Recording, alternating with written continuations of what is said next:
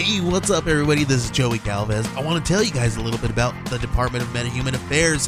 This one is a story about a team led by a retired sidekick, 2 felons, a failed actor from Broadway, and a reprogrammed cyborg. But their first mission is to stop the criminals who have robbed a bank, and they will have to set the world at ease. You're going to get 180 pages of entertainment, action-packed awesomeness right here in the first 6 issues in a collected hardcover volume 1. All you gotta do is head on over to Kickstarter.com and type in the Department of Meta-Human Affairs or DMA and check it out right now.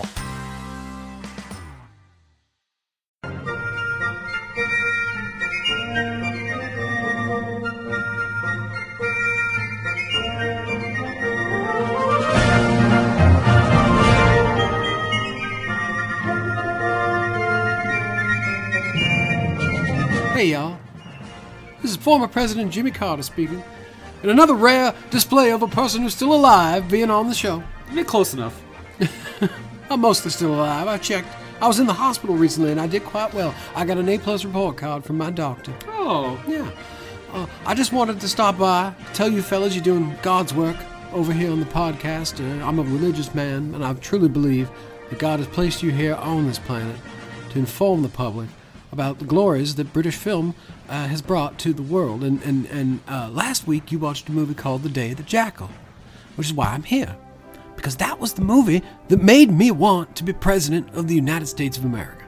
Oh, wow. I was sitting on my peanut farm and I was watching that movie and I thought, man alive, that Edward Fox is such a cool dude. And I bet the only way you could be that cool a dude is if you was the president of these United States. And so that's what I did. And I only needed 4 years, and I got done exactly what I wanted to do, and I moved on with my life. I mean, I guess that's one version of the story. That's the truth, sir. That is the truth. I do find it kind of weird that you identified with the political assassin, but, you know. Well, I like to think that I murdered my opponent's dedication to the destruction of the common man. And also, those 3 girls last night. What? Look, we don't talk about those sorts of things. That's not polite in where I'm from, which is Georgia. So, you think about it. Yeah, well, you know, Georgia. But anyways, boys, I have a number of houses to build myself because our funding is quite low. But I will talk to you later, and I just want to say, like I'm a teenage girl. I just want to say, gag me with a spoon. Goodbye. Weird closing line there from President Jimmy Carter. I always liked him. He's got a fun sense of humor, that guy. Wow, 99 years young, going strong. I don't know how old Sharp he as a is. tack. No, I think he's close. He's like 96. Jason And Brendan. Hey, we just said our names. Done. What wrapped it up in a present. Everybody knows who we are. Put under the tree. You gotta intro this show as if you get someone listening for the very first time. Nope, we have 6 listeners now, and we will only ever have those 6 listeners. That is a lie. I mean... 2 of them are my mom. She uses 2 different devices. 2 separate accounts. She really wants to support us. And 2 of them are each from us. Yep. Jason, this is a podcast. Which is like a radio show on the internet. You might say an internet radio show. Yeah. But then you'd be wrong. IRS. No, but then you'd be wrong because it's a podcast. Which is like a radio show on the internet. Listen, I don't need your back talk. This is a podcast about British film, Jason. It's about the British Film Institute Top 100 British Films of All Time, as curated in the year of our Lord, 1999. And this podcast is called For Screen and Country. Those are empirical facts. Every week, basically, we talk about a movie off this list. We roll the dice, we get a random number, and we talk about it. This week, we rolled number 90. 90. But last week, we talked about The Day of the Jackal. So we should read some comments from some listeners about that film before we proceed. Let's do it. Jason. Brendan. Jason. Brendan. Actually, I can hear myself. That's wonderful. New headphones, Jason. I actually hear myself. That's great. Yeah. Actually, before we read the comments, I just want to say a quick thing. this is obviously airing in about a week from now, but we just found out recently about 2 people that passed away, which is very sad. Joel Schumacher, director of a lot of movies. And honestly, a lot of movies that I remember fondly, The Lost Boys. Tigerland is a fantastic movie. Tigerland's great. Yeah. And, as silly as they were, Batman Forever, Batman and Robin. Batman and Robin, one of the few movies in my life I turned off. But, it's very sad. I just wanted to mention Joel Schumacher, rest in peace. And a gentleman who is very close to our podcasting hearts, Jason, Mr. Ian Holm recently passed away. Yes, I was sad to see that. Old Bilbo Baggins himself. He'll always be my Mr. Kurtzman. Yes. I don't. If they ever remake Brazil. Oh, yeah. That's right. I was trying to remember who that was. Yeah. Yeah. Okay. Yeah. Well, so when they recast it, you can say hashtag not my Kurtzman. That's right. And I will. Listen, I love you, Jeff Goldblum, but you're not my Kurtzman. Well, it wouldn't make sense either because Kurtzman is German for short man. So we wouldn't hire a tall drink of water like Jeff Goldblum. Has that ever stopped Hollywood? That's true. They could do what Gary Oldman did in that Little Person movie. Let's not even. They could dwarf it. Let's not even talk about Tiptoes. Dwarf on golf. You need to watch. Tim Conway's dead. That gimmick is up for grabs. So I think our main point was to say condolences. Condolences to the families. Ian Holm and Joel Schumacher. 2 wonderful men who, at some point in their lives, were no doubt both dressed as hobbits. Sure, Jason. He's the Wilt Chamberlain of film, Brendan. He said that himself. And Joel Schumacher's not too bad either. Hey! Okay, we got comments. We got comments about the film The Day of the Jackal. What do we got? Well, Eric Chung says, I like that movie. There was a DS9 episode that riffed on the watermelon scene, and we were going through the comments, and I was struggling, because I literally just watched Deep Space Nine. I watched Season 7 of Deep Space Nine, and I don't remember this exact scene, and I feel terrible about that. In the comments, they're talking about it. Esri's involved. I like Esri. That's cool. But yes, thank you, Eric, for making a Star Trek reference in your comment. It is very much appreciated by me, and I will take that home, and I will feel great for the rest of the week. You know what character I like better than Esri? What? Better than Esri. Oh, that's like a Jimmy Pardo joke right there. Our next comment comes from Adam Pellman, making his return. Cue the fog lights. I really like this film. I remember feeling incredible tension during the climactic sequence. The later remake suffered from an unnecessarily complex backstory to set up the assassination, whereas the original has a much simpler, more straightforward plot. Plus, it gets higher marks for making a real historical figure the target of the assassination, which I felt made the stakes seem higher. Also, Richard Gere's accent in the remake is atrocious. It's been a long time since I've seen that remake. Yes. He has I think he has an Irish accent, does he not? Oh, hello there, I'm Richard Gere. Oh, you don't put that gerbil there, you do. Oh, it's a bad look. I've had bad luck today. Oh. The Jackal. Let's see. Is this a 2-paragraph comment from John Chivers? Yes. John Chivers says in 2 paragraphs, one of my favorite movies ever. Definitely one of the best heist films ever. And the melon scene has stuck with me since I first saw it. Just fantastic. And ew, gross, but only in your imagination. Not disputing how excellently the tension builds, but you would think that having a real historical figure be the target, you would work against that. You know that De Gaulle doesn't get killed, this not being a Tarantino film, but it works. Yeah, he's right. It does work because, De Gaulle's not going to get killed, but the ultimate question is, what's going to happen to the guy? Is he going to get away? Is he going to get killed? Like, what's going to be his ultimate fate? But me being a complete dummy, I was like, maybe he'll do it. Maybe. Maybe he'll get away with it. Yeah. This next comment I picked because to me this I don't think we talked about it, but it kind of is a dad movie. Louise Camara says, one of my dad's favorites. Part of the reason he loved it is how the movie manipulated him into rooting for the assassin and to thinking that he may get away with it, even though he knew historically that he wouldn't. My airplane joke, if I was doing one in that comment, would have been one of my dad's favorites. Which one of your dads? It's a big building with patients in it. I have a drinking problem. Looks like I picked the wrong week to quit taking amphetamines. Can we just watch Airplane? Is that British in any way? Is there any way we could justify watching Airplane? No. I don't think there's British movie... Okay, well, hold on. If one of the British war movies has a plane in it, we can maybe justify it. Yeah, it's got a connection. Was the plane manufactured by a British aerospace company, perhaps? The plane in Airplane? Looks like I picked the wrong week to quit sniffing glue. You did. You really did. I told you shouldn't, but you insisted. I think that's your problem. You're inhaling a little too deep. No! And I don't think you're supposed to hold it in. But then again, I've never sniffed glue. I don't know. I've certainly smelled it, but never sniffed it. I really thought you were going to say, I've certainly smelt it, but never dealt it.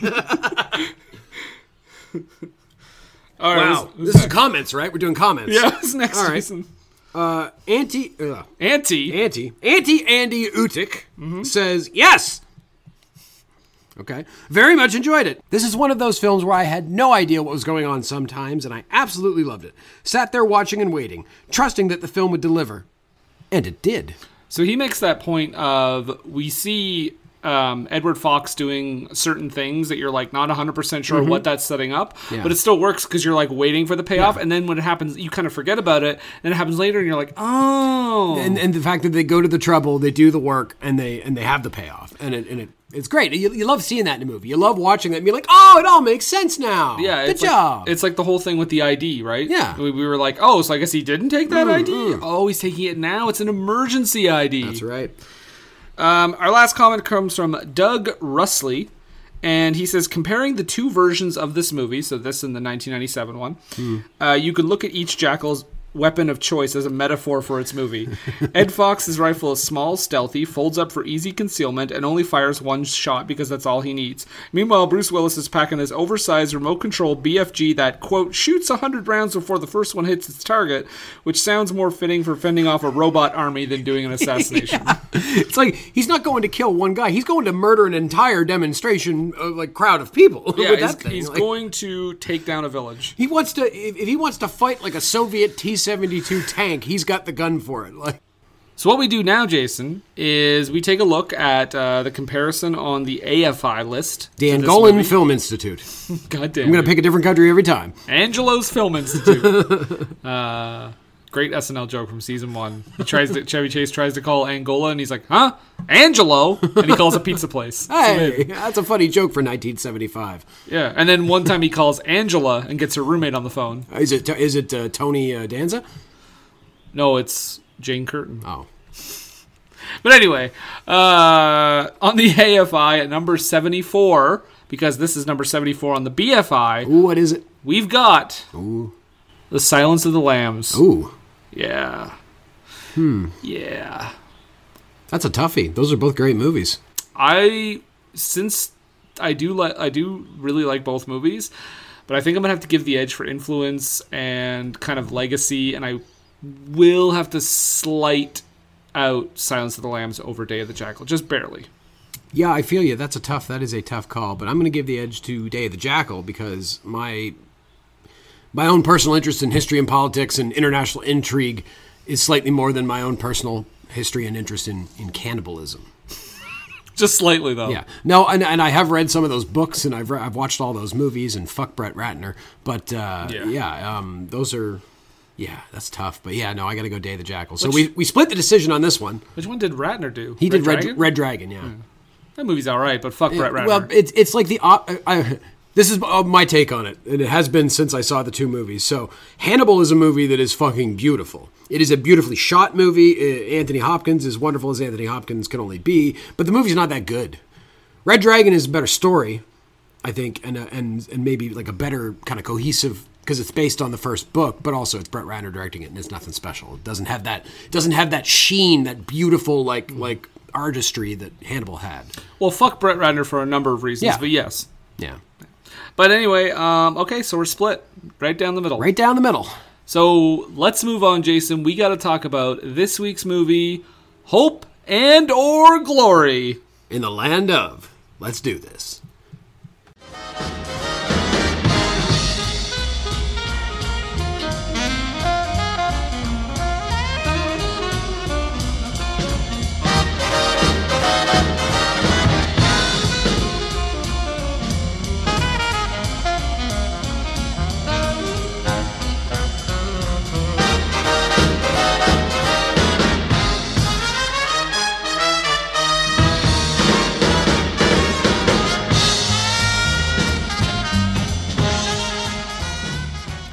Jason, we're talking about Because that music can only mean one thing, Jason. Obviously. We're talking about 1987's Hope and Glory, directed by John Boorman. He's also done Zardoz. Okay, right. And Deliverance. Zardoz, also famously based on his childhood. Oh, God, I hope so. It was a little bit later on, but... Yeah. When he became a hairy rapist. Yeah, basically, yeah. So Hope and Glory stars lovely little child actor Sebastian Rice Edwards. Who must have got out of the business because he does not have his own Wikipedia article. Well, yeah. Or I wonder if he has an IMDb page. Listeners, let us know, because it's too much work for us. Yeah, we can't be looking up everything. Sebastian Rice Edwards plays Billy Rowan. Sarah Miles plays his mother Grace, who you may remember Sarah Miles as as a character from the actress's name was used as a character. No, she played a character in the film Blow Up. She was the girl who our main character had a thing for, and she was with that guy. Oh, no, she's like his buddy's girlfriend. Right. David Heyman plays Clive Rowan, the father. Yep. Sammy Davis from The Rainbow. Yes, plays Dawn Rowan, the and also older sister. She was a prostitute in another movie we watched. Was it the Long Good Friday maybe or I don't think so. Or the other one? I don't with think Bob Hoskins. No. I think she was in. I'm going to look her up here. Hold on a sec. Well, I'm going to keep going through the cast. You keep. We've also got Susan Wooldridge as Molly, Grace's friend. Derek O'Connor as Mac, Molly's husband. Mac and Molly. And Ian Bannon, memorably, as Grandfather George. While we're waiting for Jason, let me tell you a story. About a lovely lady. A story about... Yeah, she was in Mona Lisa. She plays May, who's one of the young prostitutes in Right. You're right. Good on you. I was wrong movie, but Bob Hoskins was in the movie. Yes, she is the lady that he ends up with at first. Yes. And then she tells him nothing. And we had that debate about whether that 14-year-old prostitute blew him or not. Well, we know for certain that this 15-year-old girl growing up in England has her way with a Canadian soldier.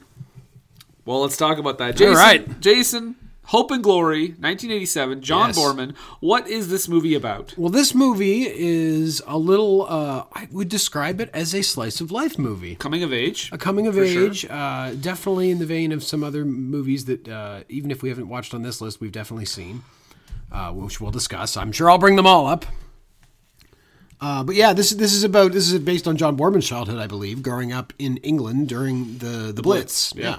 During the World War II, and it does kick off on September 3rd, 1939, with the declaration of war on Germany after their invasion of Poland on the 1st. And it's Churchill, right?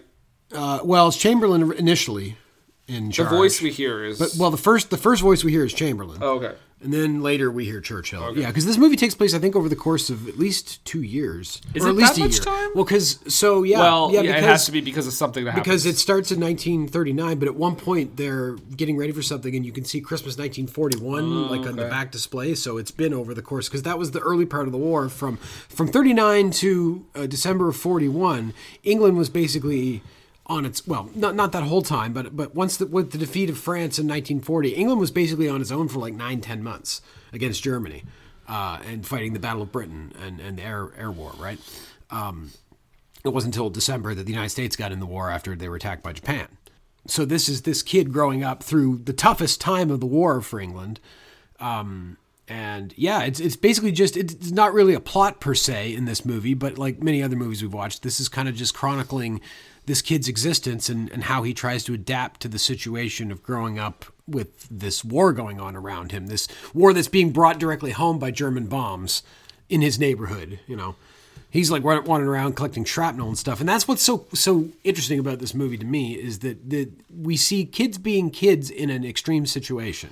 Well, and I think that's the main thing we should probably talk about, is that this whole movie is from the perspective of a child. Yeah. Basically, we don't get a whole lot of we don't get almost no politics. We get little snippets here and there. Like at one point, the moment that stands out to me is when they're taking. Dad comes back for a visit. He furloughed from duty and comes back for a visit, and he's like, "Come with us to see the destroyed house."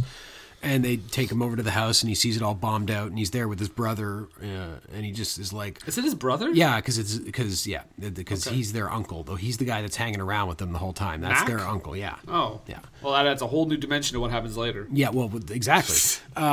But he just says, what kind of war is this? Because he's looking at this destroyed house that's been destroyed from the air bombing. World War II is the first war where mass-scale aerial bombings were done. This is a completely new form of destruction that would have never been seen outside of like the area of the front lines, like in World War I. You'd see that kind of destruction, but it was where the battles were taking place, not what should be super far behind the front lines, like back home, off the main continent. They're still getting bombed. You know, that's a crazy thing to live through. But we just get little snippets like that. Meanwhile, most of the movie is about these kids just trying to be kids and live. Yeah. Playing in abandoned houses that have been bombed out and stealing shit. And he collects shrapnel that he finds on the ground and smoking. Yeah, that one kid that's just always smoking We'll talk about that. We'll talk about that gang scene in a bit. But this movie is very much, to me, in the vein of something like, say, The Sandlot. I mean, I wouldn't say there's as many strong characters as in The Sandlot, because this movie pretty much focuses on the one kid and his sister. But like that kind of vibe, that old-timey nostalgic vibe, but for an extreme time. Not growing up in the suburbs, in the post-war 50s like The Sandlot. Yeah, this isn't Radio Days. Yeah, it's not Radio Days, which I'm sure is a wonderful movie. It's good. It's not The Bad News Bears. It's not, which wasn't a nostalgia movie, but yeah, Bad News Bears. This isn't American Graffiti. Bad News Bears took place during the Korean War, I believe. It was the kids' equivalent of MASH. Yeah. By the way, MASH Junior, I'd watch it. Probably be less child surgeons. probably be less misogynistic. Well, Hot Lips, man. Ooh. That's a brutal scene to watch nowadays. Which one? What they do to Hot Lips? In the movie? Oh, man. She doesn't deserve any of that. No, I was going to say, in the show, they treat her better in the show. Oh, well, that's good. I'm glad to hear it. Okay. Yeah, let's talk about... So, yeah, like you said, this is all from a child's perspective. Yeah. Because John Boorman is basically writing about what he went through as a kid, living through World War II. And the first thing I want to say is, every time I think a cliche is about to happen, it kind of threw me a curveball. Like I know that you have the early scene where the dad is leaving, and Billy, our main character, doesn't really say anything to him because he's so upset that he's leaving, and then he finally just like kind of throws him the ball because they've been practicing cricket, and the dad throws it back, and right there I thought, oh, he's dead. Yeah, absolutely. We thought, no, we're never seeing this guy again. He's never coming home. The second time they threw me a curve. We have later, Sammy Davis plays Dawn, the older sister, and she is shacking up with this Canadian soldier. Woo woo, go Canada. And he proposes to her, but then he tells her, like, oh, I've been posted. Like, I have to go back. I have to go back to the front. And she gets so mad, she throws the ring at him, and then she realizes, like, that was stupid to do because he's left. She tries to go apologize to him, and he's already left, and I'm like, oh, he's going to die. Yeah. And again, it didn't happen. No. So both times I was swayed. It was a bit of a swerve, too, for me in the idea of, like, because maybe this is just the misogynist, I guess, part of me, but I assumed that she was going to be the one to fall in love with him, and then he was going to leave her because, he had to go to war, and exactly, he was going to die, and she would be heartbroken. But it was like, he proposed to her, and she was like, fuck off, this wasn't what this was about, this was about fun, get the fuck out of here, asshole, like, and then he leaves, and then she realizes, oh, fuck, I fell in love with him, god damn it, just like, that's the one thing I didn't want to happen, and then she's bitter about it, and then, of course, later in the movie, he does come back. He goes AWOL to come find her. Right? Yeah. Which I was like, hey, that's romantic, I guess, but also you're in trouble, pal. He is, and which is then, of course, near the end, we have that funny scene of them all standing around at the wedding. They're all getting their pictures taken, and there's two guys in red hats standing by. And then when the picture's taken, they then walk forward, and you see their MPs, and they grab the Canadian guy, and they drag him back to the car and take him back to be court-martialed. Right, exactly.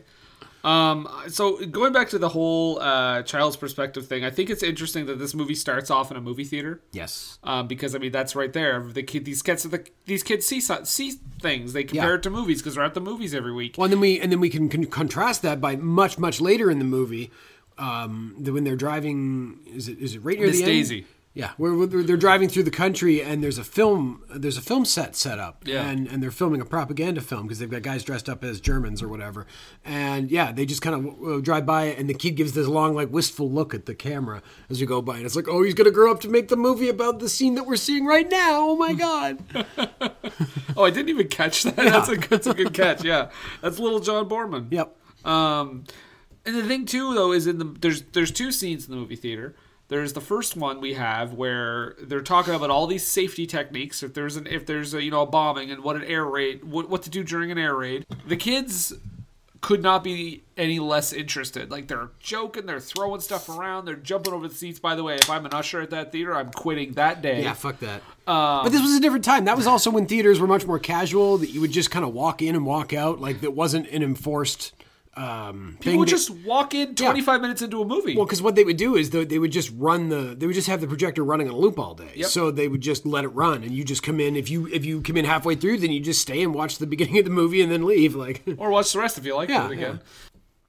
Yeah. That's probably why movies made less money back then. Yeah, probably. They just stayed in the theater all day. Sounds like it's hard to get people out of there.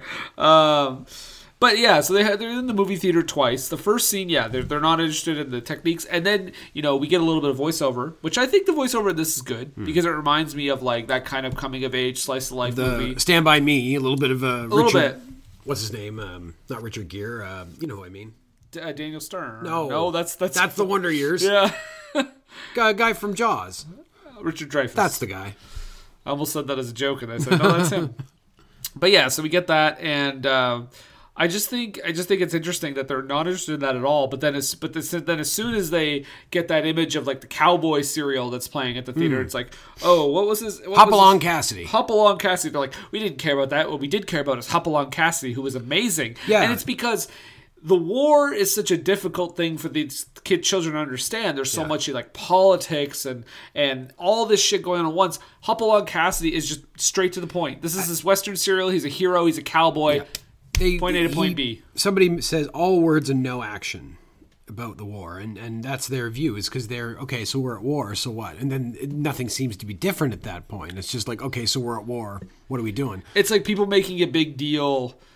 To them, it's like people making a big deal out of nothing. Yeah. Because they don't see anything resulting from that until, of course, a little bit later in the movie. Yeah, and even then, it's like when they have the first attack that happens, like first air raid, the bomb that lands on a neighbor's house, right? Like they're kind of joking about it up front, and they're like, "Oh, I hope it lands on Mrs. So-and-so's house. She's a bitch, you know." Yeah, and you even have Dawn and Billy running out, and she's like, "Oh, look at the fireworks, Billy!" Yeah, they're like, she's like dancing in the yard, and then you can see like the anti-aircraft fire popping off and everything. And, it's a really interesting framing. It's and it's reminiscent of the old story of at the Battle of Bull Run during the U.S. Civil War. The idea that the locals came out and sat on the hills and had picnics as the battle picked up and were there to watch the battle, but then quickly got a reality check when they're like, oh fuck, this is a battle. It's so interesting because you have this like we know just from watching it, we have the historical perspective, and this movie does because released in 1987. Yes, of knowing how awful this was, the Blitz. Mm-hmm. So we're watching this horrifying stuff going on, and the kids not knowing the extent of it and celebrating. So there's so many emotions going on at the same time because you're like, these kids need to get the fuck out of there. Yeah, because he like you hear one of the bomb go off, right, and then he runs outside and they're dancing, and he's like picking the shrapnel off the ground and out of the fence. And it's like if they'd have been outside, 30 seconds earlier, they'd have gotten just cut in half by that shrapnel that hit that fence. And it's not sinking in quite to Billy at that point, I don't think. But he's like, oh, it's still warm. Like, I mean, so much so we have the closest call of the entire movie. Wait, is his name Billy? Yeah. Or they're just an old man calling him Billy. Billy. So much so that later on we have a scene. It's even more harrowing because if Dawn throws up a fuss about getting out of bed to go down to the shelter because she's drunk. Yeah, the air raid's going off or hungover. Yeah, the air raid's going off and she doesn't want to get out of bed. She's like, "Oh, I'd rather die than go down to that stupid shelter."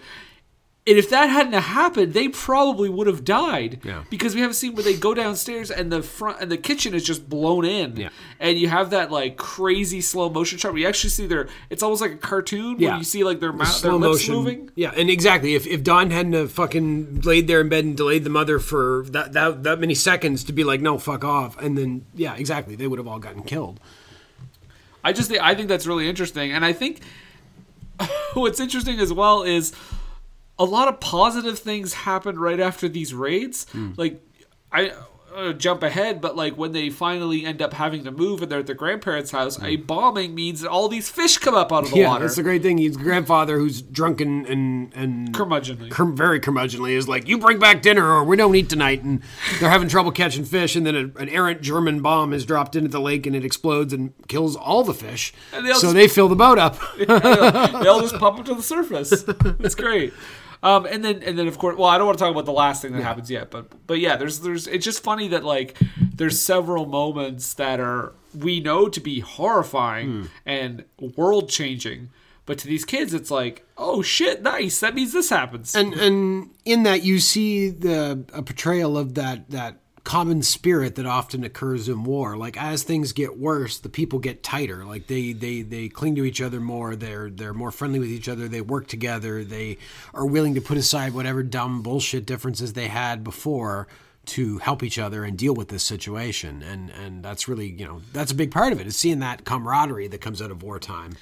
And I think the best example of the kind of POV of these kids is this little scene where they talk about Pauline's mom. Yes. This character we don't really know, but like there's a raid and then they're suddenly talking about Pauline's mom. Just listen to the tone of the scene and what they're talking about, and I think it says everything. Rowan!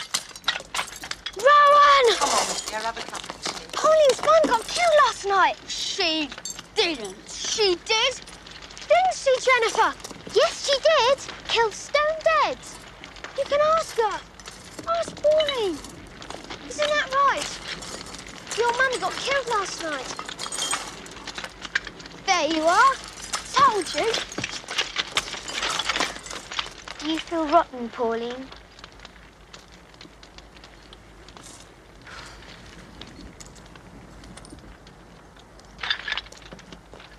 She does feel rotten.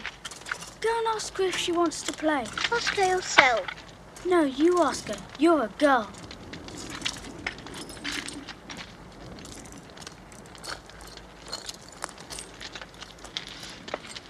Pauline? Pauline? Do you want some shrapnel? No. Do you want to play? Go away. Terry! Pauline's mum got killed last night. She never.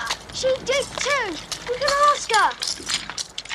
It's just such a child thing of like, this happened. All the child things of the one kid who's so excited to tell everybody that this girl's mother died. Yeah. And the fact that then the kids are like, fuck you, you're lying. And then he's like, no, go ask her. And then they just, with no compunction, go ask this girl if her mother's dead. Yeah, well, and that's the thing. It's a whole situation where it's like, because it's all children, they don't understand the extenuating circumstances of this whole thing. Like, they're just kind of like, her mom died, it's a rumor. They just treat it like any other rumor. It's just part of the situation. It's like, it's not even that because kids can adapt so fast to stuff. I think that for them, like, that this stuff is happening, they quickly are just like, okay, well, this is how things are. Whereas the parents are the ones that are more like probably having the harder time dealing with it all because they know the full extent of it.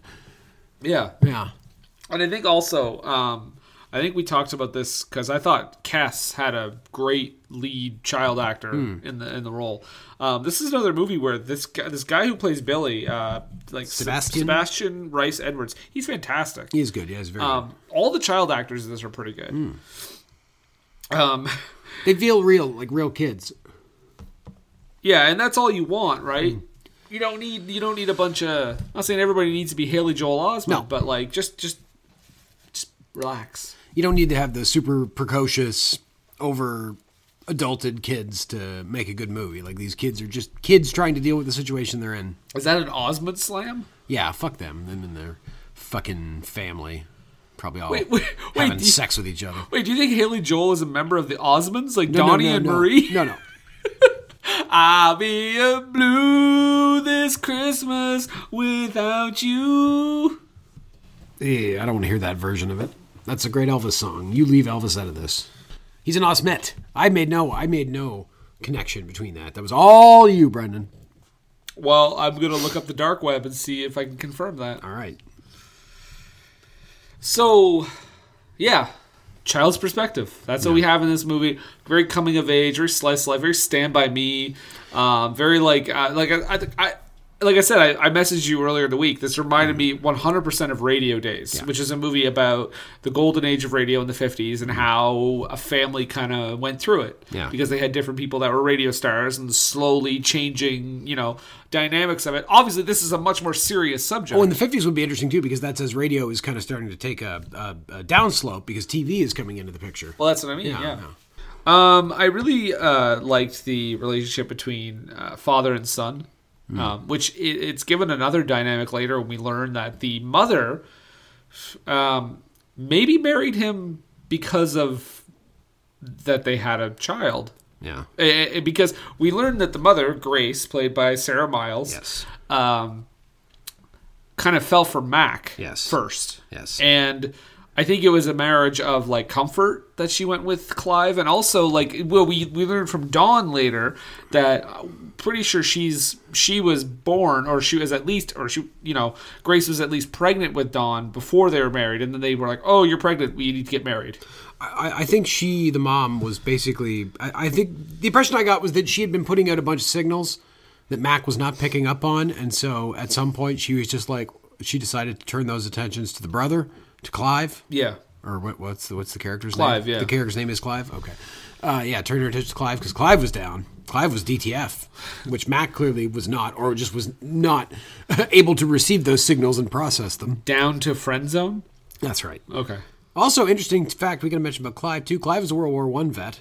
Oh, yes, because that is yes, and so is Mac. Yeah. Because remember that conversation they had. Is that why Mac doesn't go to war because he's maybe injured or something? Well, no, he doesn't want to because we have that conversation. Right. Because hey, guess what? People did get drafted everywhere. Yeah. But they have that conversation where Mac and Clive are talking about the war or whatever, and Clive's getting very amped up, like, "Oh, I'm going to go serve my country again," and Mac is like, "Do you not remember what happened in the last war? Like what we went through?" He's more of a realist, and Clive is very gung ho on serving his country. Yeah. So, but also they have that moment where they've been drinking and they're getting ready to leave the house, and Clive has a moment where he kind of breaks down and he says something like, "What was it? It's like I spent the last 20 years asleep or something." Yeah. Like the idea that he's going back to war, that he's waking up from some pleasant dream back into this horrible reality. Yeah. Yeah. It's interesting, and like I said, I really do.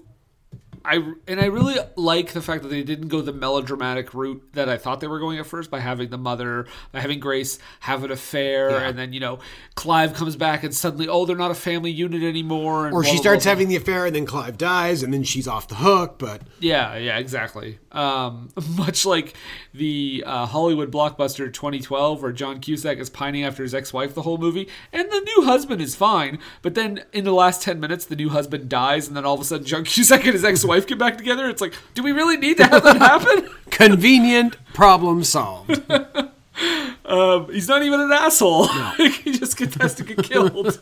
John Cusack's got to get that D in. Well, he wants to think that the end of the world has at least earned him something, I suppose. That's right. But yeah, so the relationship between them is interesting, and I do want to play a scene between father and son here that I really like, is when he's teaching him how to play cricket, and he's teaching him a certain toss called the googly. So take a listen to that. Before I go, there's something I want to tell you. You're not quite old enough, but... well... it's the googly. Your hand is too small to master it. You can make a start. Anyway, I'm going to pass on the secret now, father to son, in case anything happens to me. Right? Now, you know the leg break, right? And the off break.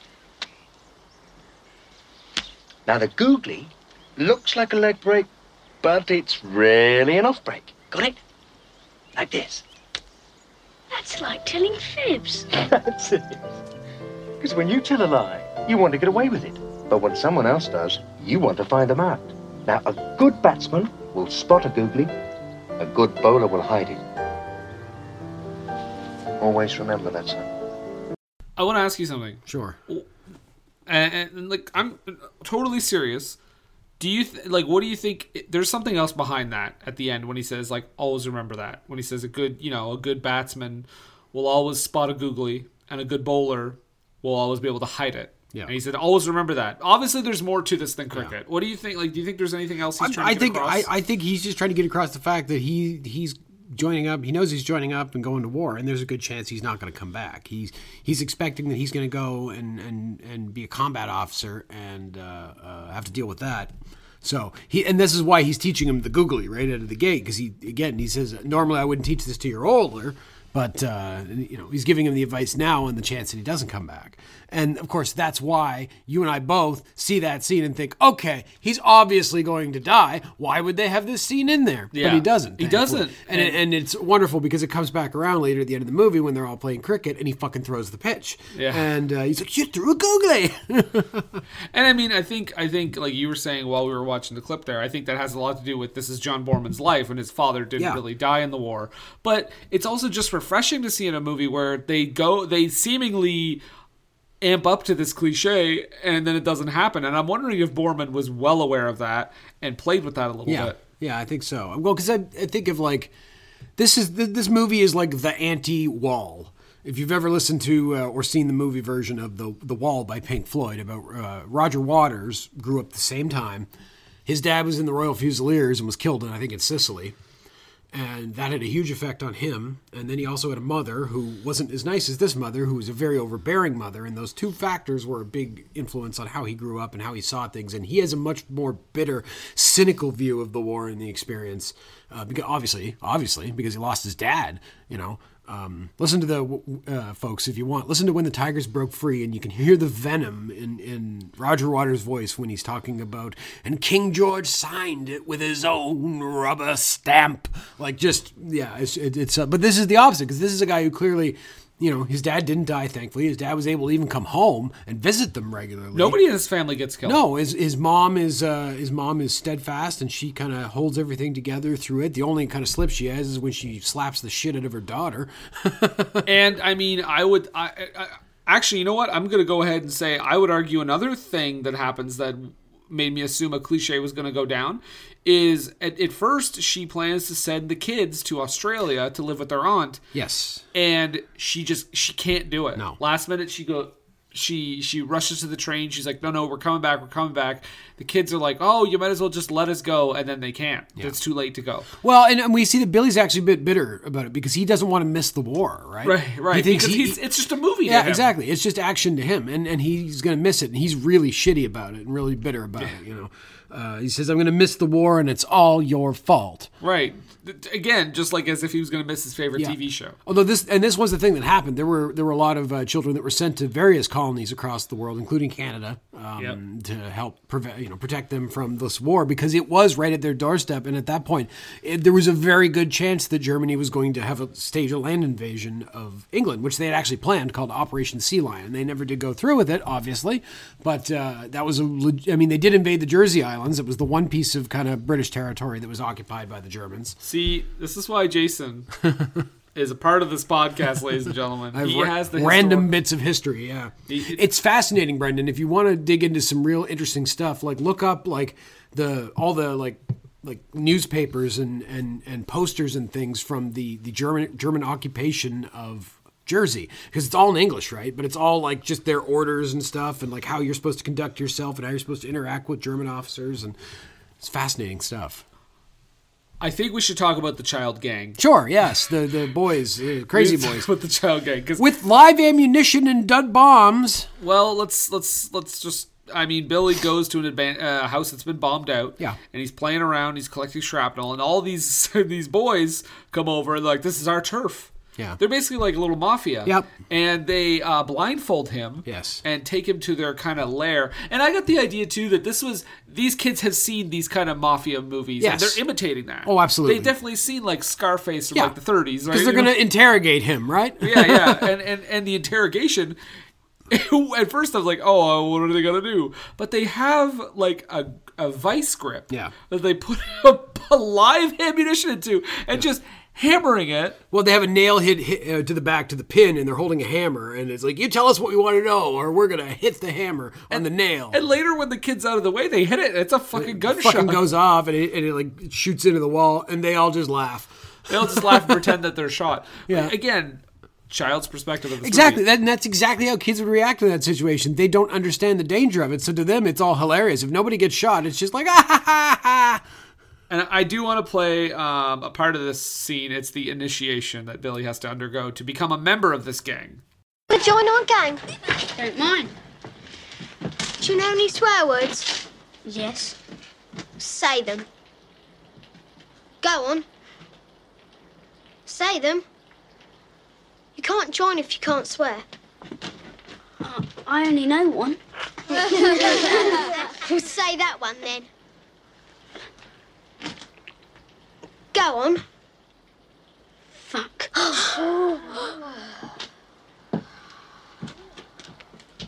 That word is special. That word is only used for something really important. Now repeat after me. Bugger off. Bugger off. Sod. Sod. Bloody. Bloody. Now put them all together. Bugger off, you bloody sod. Bugger off, you bloody sod. Okay, you're in. Let's smash things up. You're in, let's smash things. Again, totally realistic. Yeah. We used to do that as kids. Anytime we had the opportunity to smash something, if we thought we could get away with it, we would. Why wouldn't you? We love smashing things. I do it now. My friend, my late friend Adam, and I'm not telling tales out of school. I mean, he's been dead for over a decade now, so I'm not going to really besmirch his memory. But him and another friend of mine used to go down to a junkyard behind my friend's house, and they would just smash the shit out of the cars down there, just for fun, until they got caught one day. Wow. And my friend Adam's dad, Bruce, was not very happy with him. Strange. It was the best story because I remember Adam told me, he's like, it was the best like use of just making you scared, because Bruce had come home and Adam knew that Adam knew that the police had called the house, right? And so he comes home and Bruce goes, I got a call from the police today. We are going to talk about that after supper. So Adam had to sit there through the entirety of supper as Bruce just sat there staring at him, eating his meal, and just had to be scared of what was coming after them. It's the most genius bit of parenting I've ever heard. That's great. It's terrorism in the best way. Intimidation techniques. That's right. I love it. So, and you also heard there in that clip that his initiation is knowing swear words. But he has to know bloody off, or what was it? Bugger off, you bloody sod. Bugger off, you bloody sod, yeah. And it's funny because for us, those are all like, those aren't swear words, but for British people, they are. Yeah, they're like PG-13 swear words. Yeah, exactly. Well, bloody. I mean, no, you wouldn't beat bloody in North America. This movie gets away, by the way, PG-13, gets away with 4 F-bombs. Really? There's 4. So there's a scene that calls back to this later, where the kids are fucking up another bombed out place, and Billy catches his sister getting fucked by the Canadian soldier, and says, "Fuck!" to alert everyone, which is a great callback. Yeah, it's very important. Only use it if it's in a special situation. But then there's another scene. I think it's them too, but you don't see them, but you just hear someone go like, "Oh God," in the rubble, and you hear. I mean, I had the captions on, so that's how I can confirm. Yeah. But he says "fuck" twice. Wow. So there's 4, Jason. Hope and glory, you fucking bastard! You're slipping those fucks past the censors. And also, let's keep this in mind. The MPAA usually goes a lot harder on movies that have adolescents doing this. These are children. Yeah, but I mean, like that's the thing is that otherwise this movie's pretty mild. Otherwise. Oh yeah, it's not even that bloody. Yeah, there's a couple of moments. Yeah, and there's no titties. No, there isn't, but there is a scene, Jason, where the child gang captures Pauline. Yes. We learned that her mom died just before this. Yes, and Pauline's having to take up a new way of earning money. And I thought this was going to be like a scene out of Milk Money. Yeah, exactly. It was fucking Milk Money was what I was thinking. Yeah. Nobody, by the way, that's listening to this right now has any idea what the fuck Milk Money is, but it's a movie where Melanie Griffith plays a prostitute. Yes. And some kids pay her because they want to see her. They jump on their bikes and they drive into the city from the suburbs and they hire a prostitute to see her tits. And then that prostitute, after showing their tits to these children, falls in love with the main kid's dad. That's right. That is the plot of the film Milk Money, and it does not hold up today. No. Nor did it probably at the time. I loved it when I was like 12 and I saw it. For what I thought that it was the greatest movie ever. I thought it was wonderful. And now it's like, oh, no. That's not okay. No, that's not. But yeah, it's not like Milk Money. It's instead she's showing her snatch. Yeah, straight up. She's getting them all in line. To be fair, she's she's a younger girl, so maybe there's not much to show up top. They all have. She's not like that girl later that says, "I'm developed enough." Yes.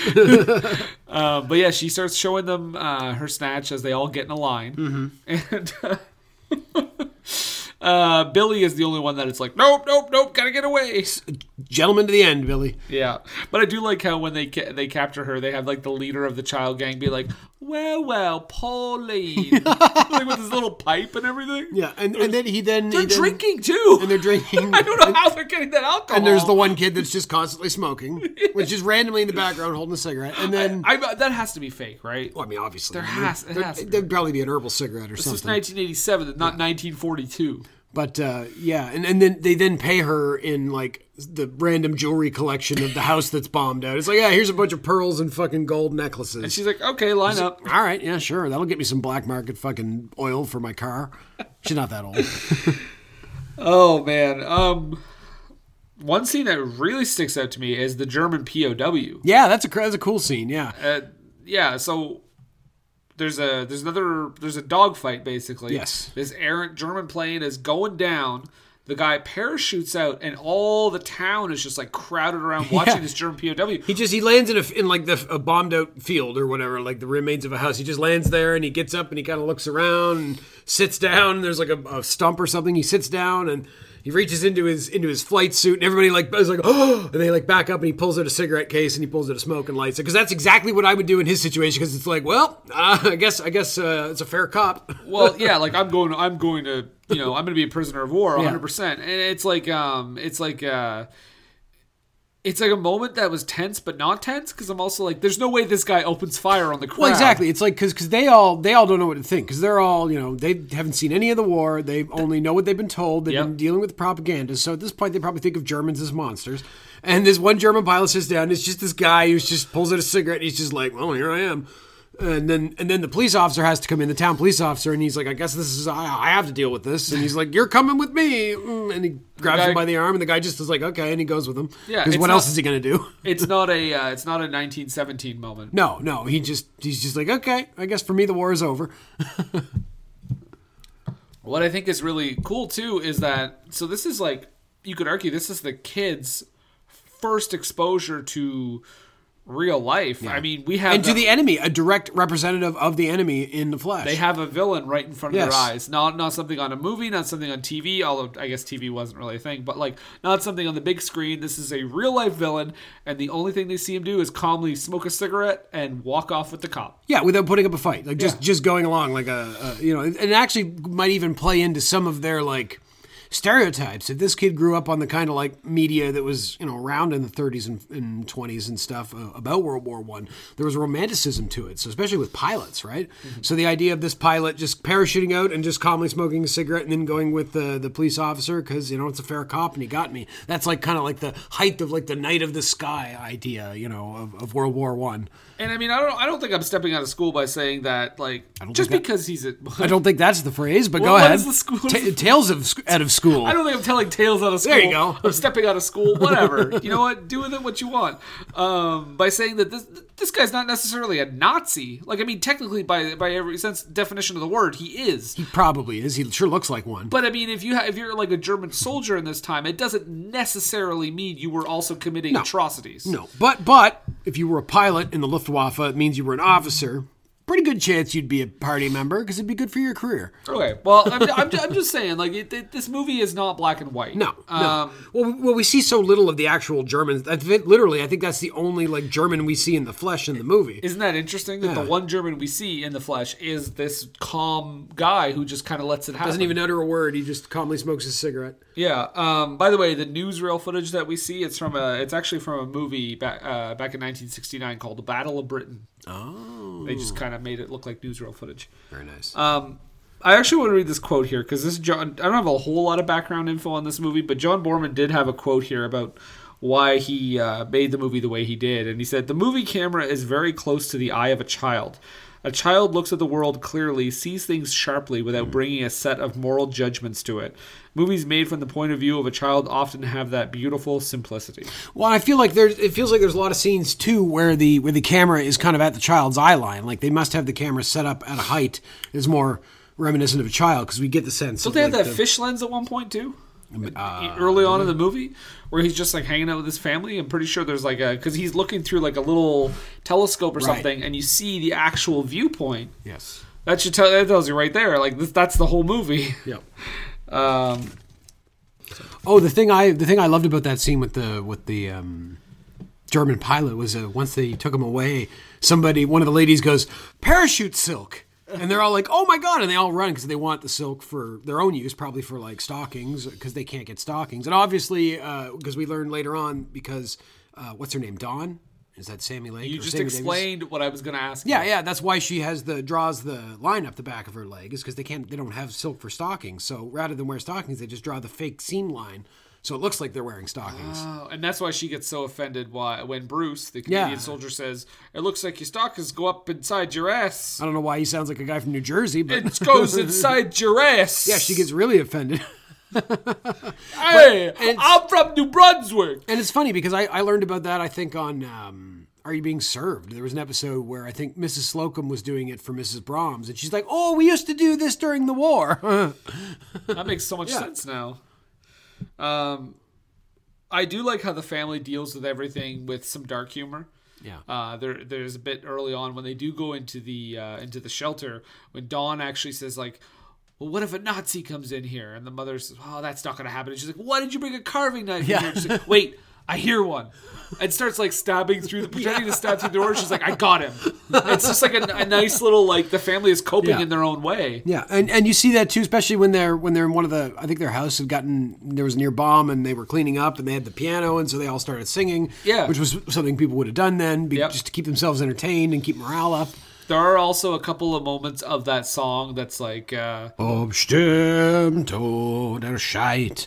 Oh, die so das und lach, der Tag glühend heiß, oh, der eiskalt die Nacht, es braust und Siege. Oh, okay, I figured it out. Stop singing German songs.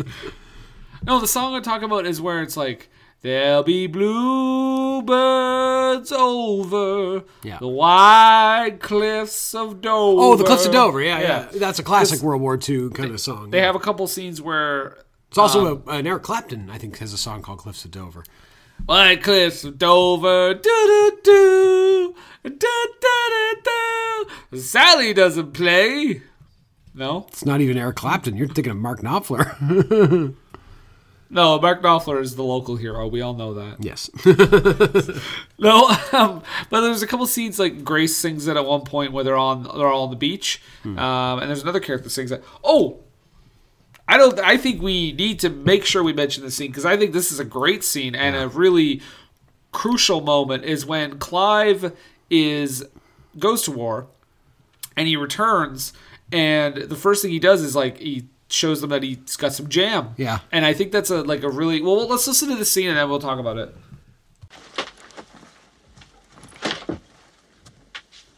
What's that? Jam. Jam, jam, jam, jam. Jam? What kind of jam? It's not like any jam I know. German jam.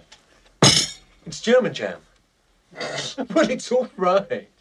Came from a German ship. Got sunk. This stuff washed ashore. Great of it. Jam. Our boys found it on the beach by the rifle range. We don't know anything about it. Well, it's off ration. We know that. Well, how do we know they didn't plant it there? They know we are mad on jam. They could poison half the country.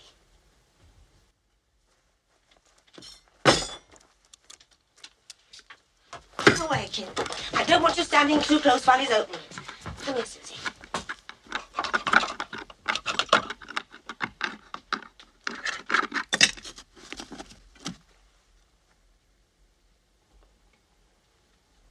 Well?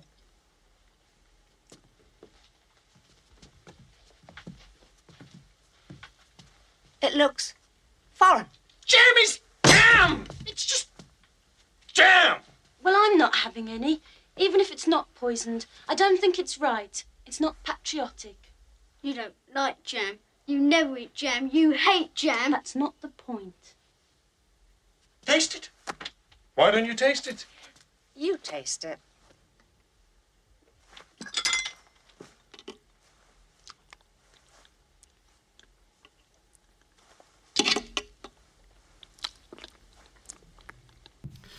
What I think is that scene is hilarious, but like also doesn't that feel like Clive coming home, like he's got this jam, he's so excited when they say like, oh, I don't know, it's foreign, oh, I don't know if it's patriotic.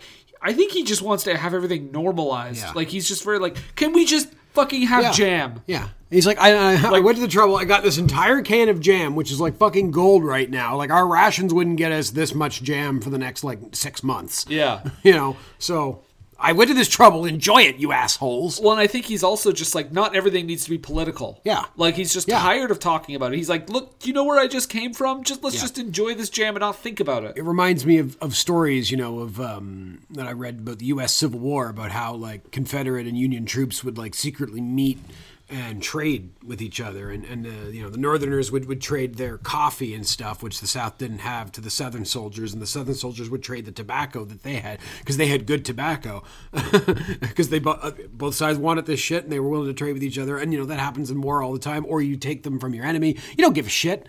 It's like, if it's German jam, if it's Polish jam, if it's Russian jam, if it tastes like jam, I'll fucking eat it because I want some jam.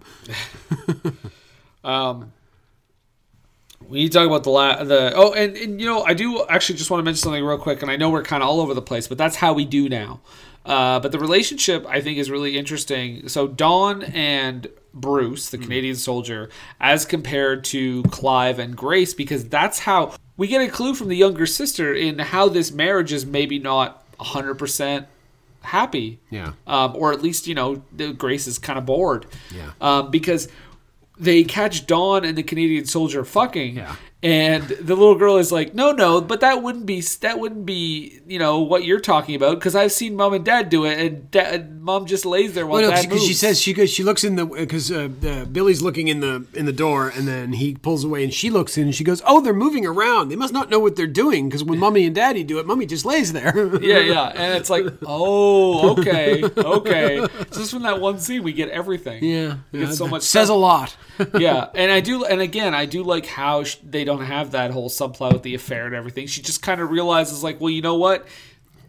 Maybe I should have. Maybe you know, in another life, this would have worked with Mac. But I have a husband. Yeah. I'm not going to jeopardize that. I have my children. She's got bigger things to worry about than trying to have an affair. It's a busy time during the war. But maybe we should talk about the last third of the movie, or the last maybe half. A third, I guess. Yeah, at some point they then leave the city after their house gets set on fire for whatever reason. They never reveal that, and it's not an air raid. And it doesn't, well, I mean, and you know, shit happens, right? It doesn't, there's never any indication that it's like arson or anything, but their house does catch fire and burns down. Do you think Dawn did it?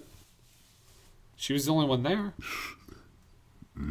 Did she want to go to the country and live with her grandpa? I mean, is this not right after the bit where she kind of ruins it with Bruce? Maybe she's a little arsonist. I mean, it doesn't. Little arsonist. We'll have to go on the Hope and Glory subreddit and post our fan theory. Yes, Hope and Glory subreddit, boisterous and alive. Oh, absolutely. But yeah, no, I think it's interesting that they don't explicitly say how it happened. And then of course and that's the moment too where I thought, oh, Grace is going to move it with Mac, and then stuff's going to happen, but that doesn't happen. So they go to the countryside, and we meet Grandpa. Well, we saw Grandpa a little bit earlier. We saw Grandpa when he was hammered drunk during Christmas, and he was insisting on making some speech that nobody wanted to hear. I do want to play that speech.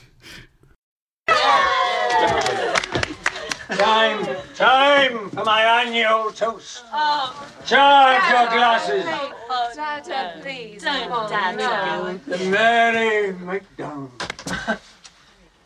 Thelma Richardson. Mama, please stay. Bobo Hines.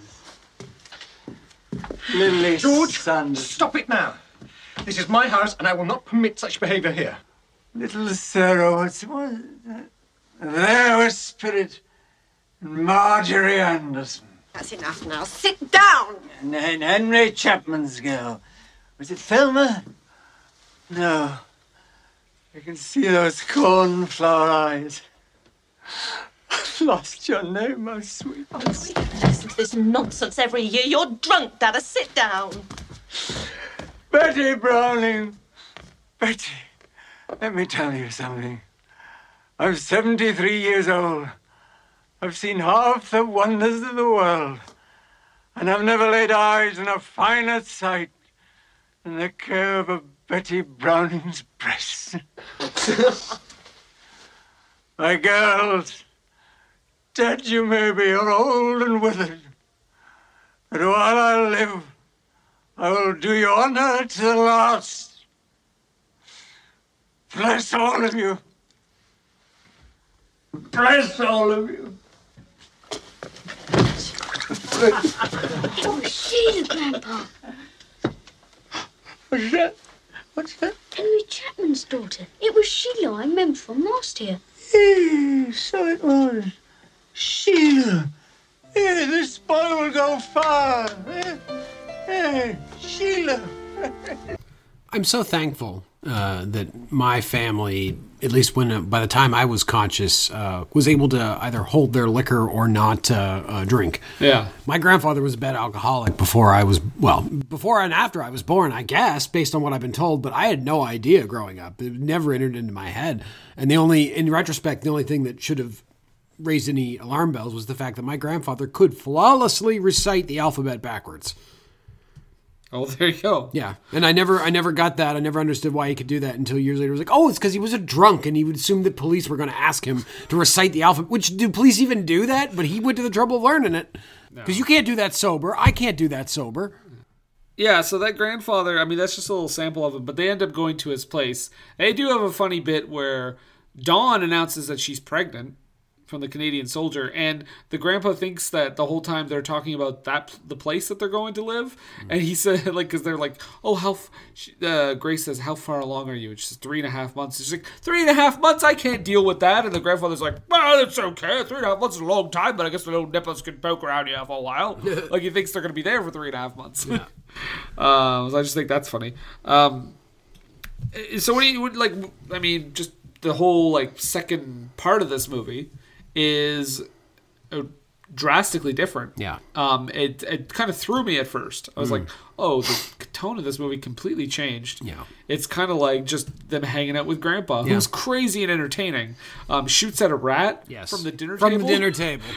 Keeps the shotgun on the floor by his chair to pick it up to shoot a rat.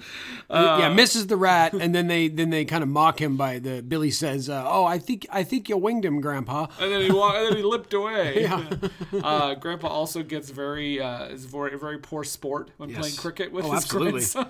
I swear again, the dark side of me thought that he was gonna fucking pull a Vito Corleone and like collapse in the trees as he was going to find the cricket ball and die. That was in my head a little bit too, but again, it doesn't do that. No. I do like so we got to talk about the last moment of this movie, because this is, we'll go back through it a little bit, but I think this is fantastic. Is he takes Billy to school, the grandfather, and all the while the drive there is hilarious because he's telling him to shut up like a million times. He takes him to school, and Billy's upset because while he's going back to his regular school, he has to live in town. Yeah. But he goes to the school, and what happens? It's blown up. Yep. It's been destroyed, and the kids could not be happier.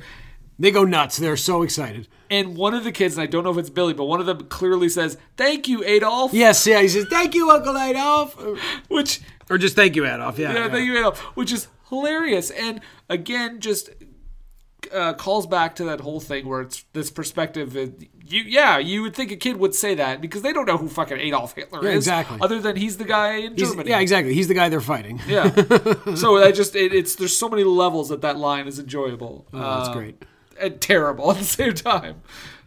But yeah, so I think, so Jason, anything else you wanted to kind of go through before we go forward? Jason's Bits and Bobs. I might have a few too. Let's see here. Oh, wait, can I just read my one? I found it right now. I love the bit at the beginning where the announcement, the declaration of war comes on, and then right after, he says the lawnmowers stop. That's how he sets it up. Yeah. And after the declaration goes off, there's an air raid, and they realize it's a test. Yeah. And then he says the lawnmowers went back on, although they didn't seem as genuine this time. Yeah. Which it's interesting. Yeah, everybody's just going through the motions at that point. Well, and it's like everything changed in that one moment. Yeah. Like they all kind of went back to normalcy, but it's like, what normalcy are we returning it's like, to? well, all of a sudden, we're in a state of war. It's like right now, like we're quote unquote reaching some kind of normalcy, but it's not a normalcy that we had before. It's not. It's not going to be the same. Not for a while. No. Oh, what about the car door scene? That was fantastic. The car door? When Clive is going to enlist, his friend is there enlisting too. Yes. And he slams his hand in the car door, and he's like driving away, and his friend's just like, he thinks he's just making faces. He thinks he's just running alongside the car and like waving at him and making faces, which and I just totally doing a bit. I totally thought it was too. Until he starts to speed up and he's still in the car. And then he realizes, he's like, "Oh, you moron, we got to go to war." Oh, I thought it was funny when Dad shows up for his first visit on the motorbike in winter, and he's completely fucking he's like fucking Dumb and Dumber frozen. That feels warm. Oh, and when was one of the women was saying, they're talking about their husbands, missing their husbands, and she's like, I think she's like, one of the women is like, "Oh, I don't really miss my husband that much," and she's like, "Oh, I miss a big hairy man being all wrapped around me." She says, "It's just the best when they do it to you in the middle of the night, and you don't even know if you're dreaming." That part was disheartening a little bit. I was like, I don't think. I was like, no, but it's like clearly she enjoyed it. She thinks it's okay. She likes it, but that doesn't sound like consent. You don't know if you're dreaming. Well, she clearly didn't have a problem with it because she didn't say anything. That's also the scene that leads to Grace, putting the idea of adultery into Grace's head, because that's Molly telling her that she's been unfaithful with Mac. Yes. I will say one thing that I've learned from this movie that I will put on a level of, also the other day I learned that Proud Mary is about a boat. Did not know that. Never put that together, that Proud Mary was a riverboat, even though it literally says rolling, rolling, rolling down the river. Right. So I'm proud of myself that I learned that. But what I also learned in this movie was that those balloons are used to trap up planes. I did not realize that. Didn't know either. For years, I have seen World War II movies, and they always have those balloons floating in the distance, and I never quite understood what... I thought maybe they were like observation balloons or weather balloons or something like that. But no, they float in the air because they have all these ropes that they are attached to, and the idea is that if the planes fly too low, they can get caught up in the balloon and be caused to crash. Well, yeah, and also that they can't see the ropes at night. Yes, exactly. So it keeps them from. It's more of an area denial. It keeps them from flying low. Grandfather George's girls' names are Charity, Hope, Faith, and Grace. All virtues that he does not have. Oh, he is. He's kind of a lovable curmudgeon. Yeah. And see, and that's the thing too. I thought the Hope and Glory thing, where he was going to have daughters named Hope and Glory, but he does have a daughter named Hope, I think. Faith, Charity, Hope, and what was the other one? Grace? Grace. Yeah. Grace is his mother. Is our main character, yeah. But it's because it's Land of Hope and Glory, which you and I both mostly know as Macho Man Randy Savage's entrance theme song. Did not know that was that was what it was called. Yeah. Well, it's also called Pomp and Circumstance, I think. Wait, well, hold on a sec here. Then maybe I'm wrong. No, you're right. No, Land of Hope and Glory does Is it Pomp and Circumstance as well? I think so. So let me pull it up. I think Land of Hope and Glory samples it, like as in like a Dr. Dre song.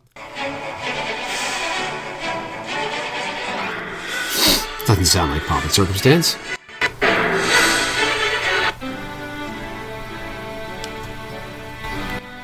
There we are. So unless that's Pomp and Circumstances, this part of Land of Hope and Glory. Well, like I said, Land of Glory is much like Dr. Dre. They just sample it. Nice. I'll take it.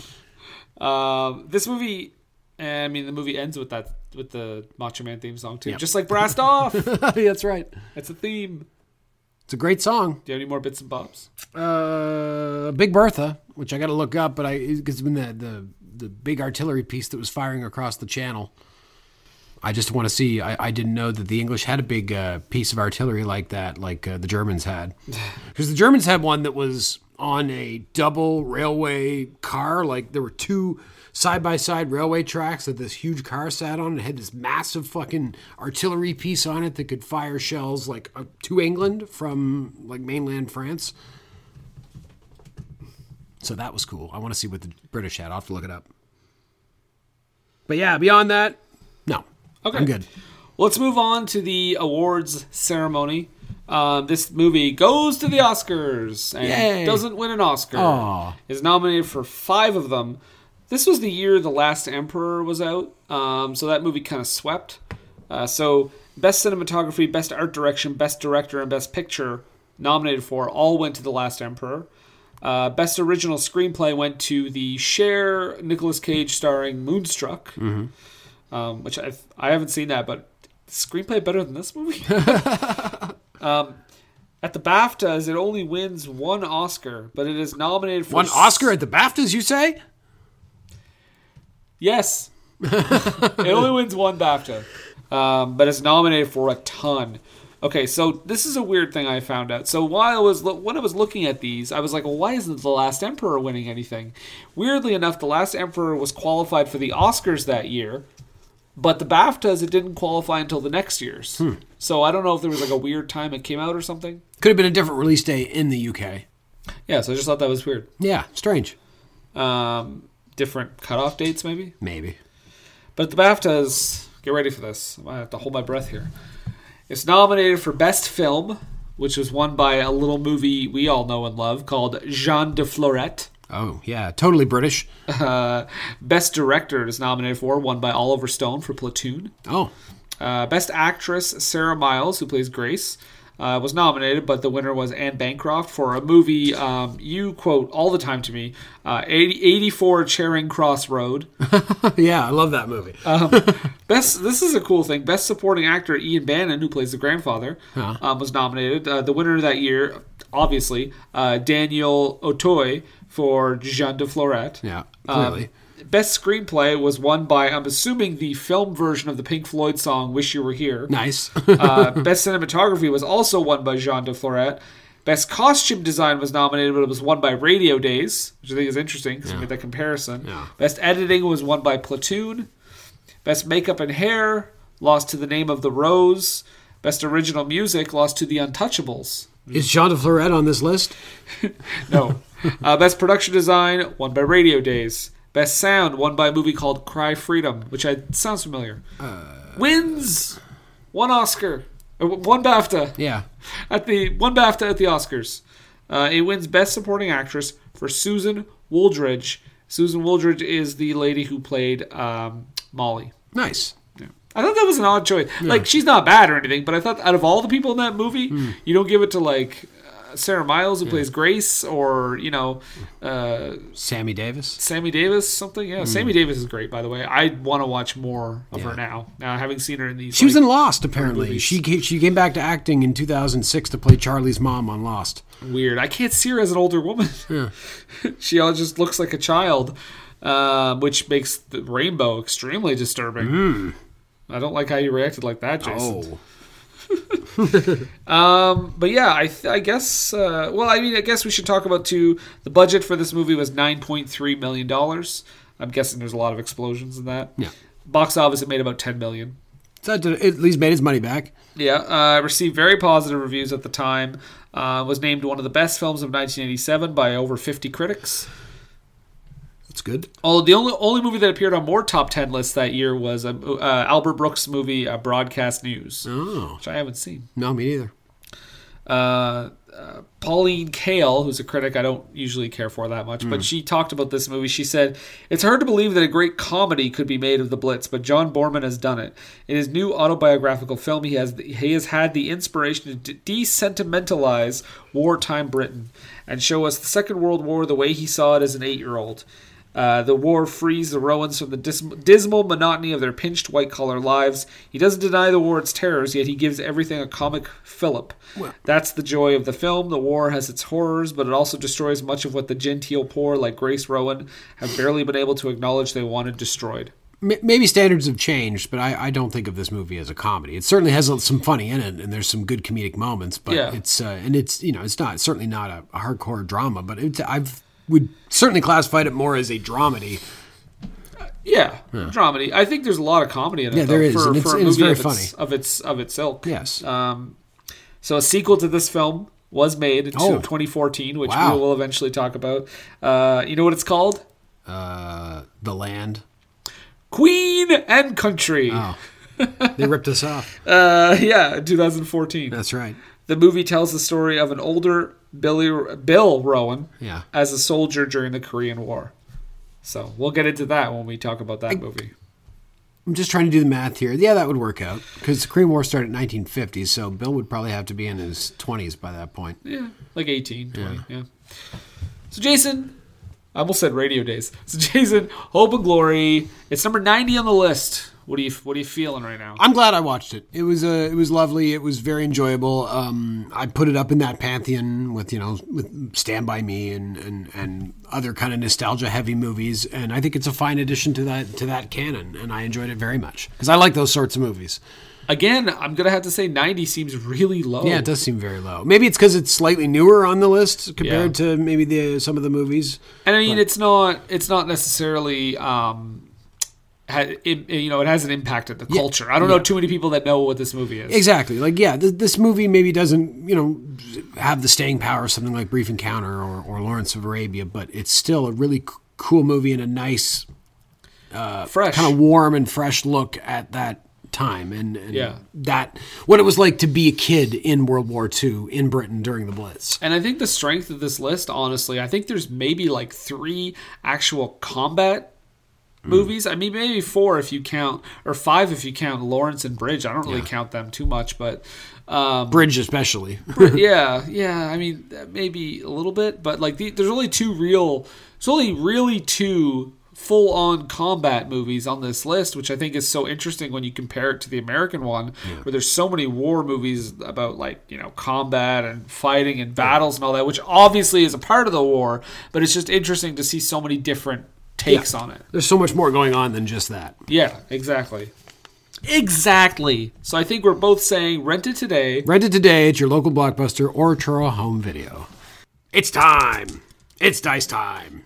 Dice Time with Brendan time. It is Dice Time with Brendan time. And what are we going to do here, Jason? We are going to take 2 dice, one of which is a 10s D1 and the other which is a 1s D1. We're going to roll one, we're going to roll the other, and the resulting number, assuming we haven't already watched it, we are going to watch that movie as listed on the list of 100 movies, of which we have 49 left. Yeah, after this one. We're past the hump. Oh my God. Which is what I said to you last night. Good times. Great oldies. So I'm gonna roll. It's my turn to roll. You got that list ready, Jason? I'm gonna see what 10s. I'm gonna roll the 10s D10 first. Do it. See what we got here.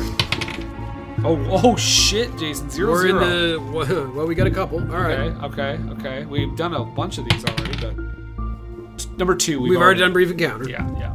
Try again. All right. Here we go. Oh, we're in the zeros. We're in the zeros again. Determined. Ready? Yep. 4. We've already seen the 39 steps. Okay. All right, here we go. God damn it. 50s. All right, in the 50s. Here we go. Got a few? Yep. 54. Already saw Brazil. Let's try again. All right. God damn it. We're going to do this. 90. Oh, carry on up the Khyber. Let's do this. Yep. Let's do this. 95. Nope, we already saw Life is Sweet. Try again. God damn it. I was really hoping for carry on. 90. 90 again. All right, here we go. Thank you, tablet. 96. 96. We already watched The Wicker Man. Try again. Oh, damn it. This is fun. 20. 20. All right. Got some in the 20s? We do. 24. 24. Whiskey Galore! Holy shit! Finally! Yes! This is a movie that Brendan initially had to order and actually purchase on DVD because he could not find it anywhere else. All right, finally, we're there. We've been wondering about how long it would finally take, and we're finally to Whiskey Galore. People are wondering, like, the fuck are they so excited for? But this has kind of been a running inside joke. Yeah, this has been, because he got this movie before I think we even started the first episode, and we were like, okay, when's it going to come up? And now here we are, like 2 years into this thing. Whiskey motherfucking galore. Yeah. It's going to happen, Jason. Finally. Biggest ratings yet. Wow. So we're going to talk about that. This is the original film. What year is that, Jason? I believe... Make sure we're getting it out there right to the people. Why, is there a remake of it? Oh yeah. Whiskey Galore, 90.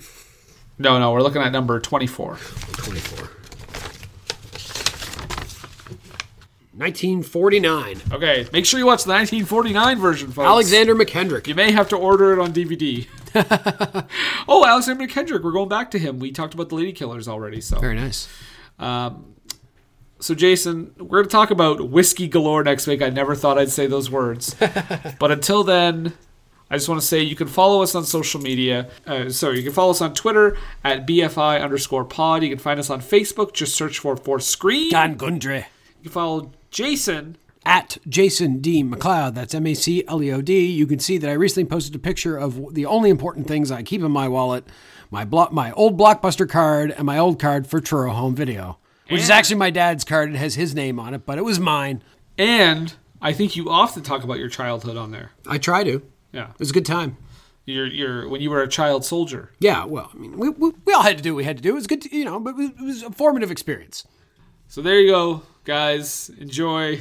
I'm so excited to do Whiskey Galore. This will be fun. Next week. I hope it's funny. But until that moment, I just have to say to you, Jason, God save the Queen. God save the screen. And for Screen and Country, I am Brendan. And I'm Jason.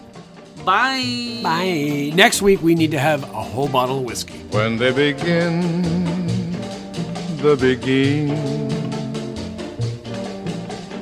it brings back the sound of music so tender.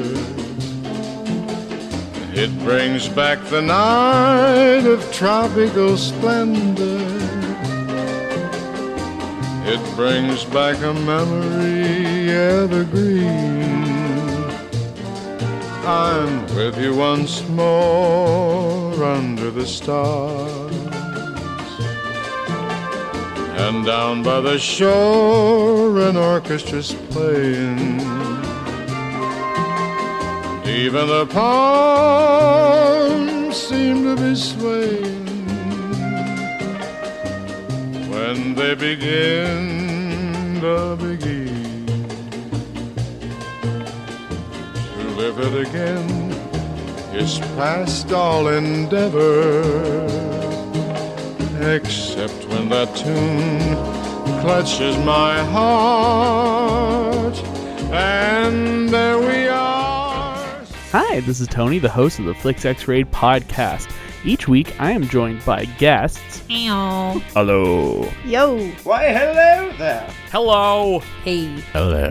Hello. And we have a roundtable discussion where we dig deep and X-ray a bunch of our favorite films, and some really terrible ones too. We really like to go back and take a look at films that may be forgotten, maybe in the past, and still lovable films. If you want, you can follow us on all the major platforms, iTunes, Google, Stitcher. If you want to find out more, you can find us online at www.flixxraid.com.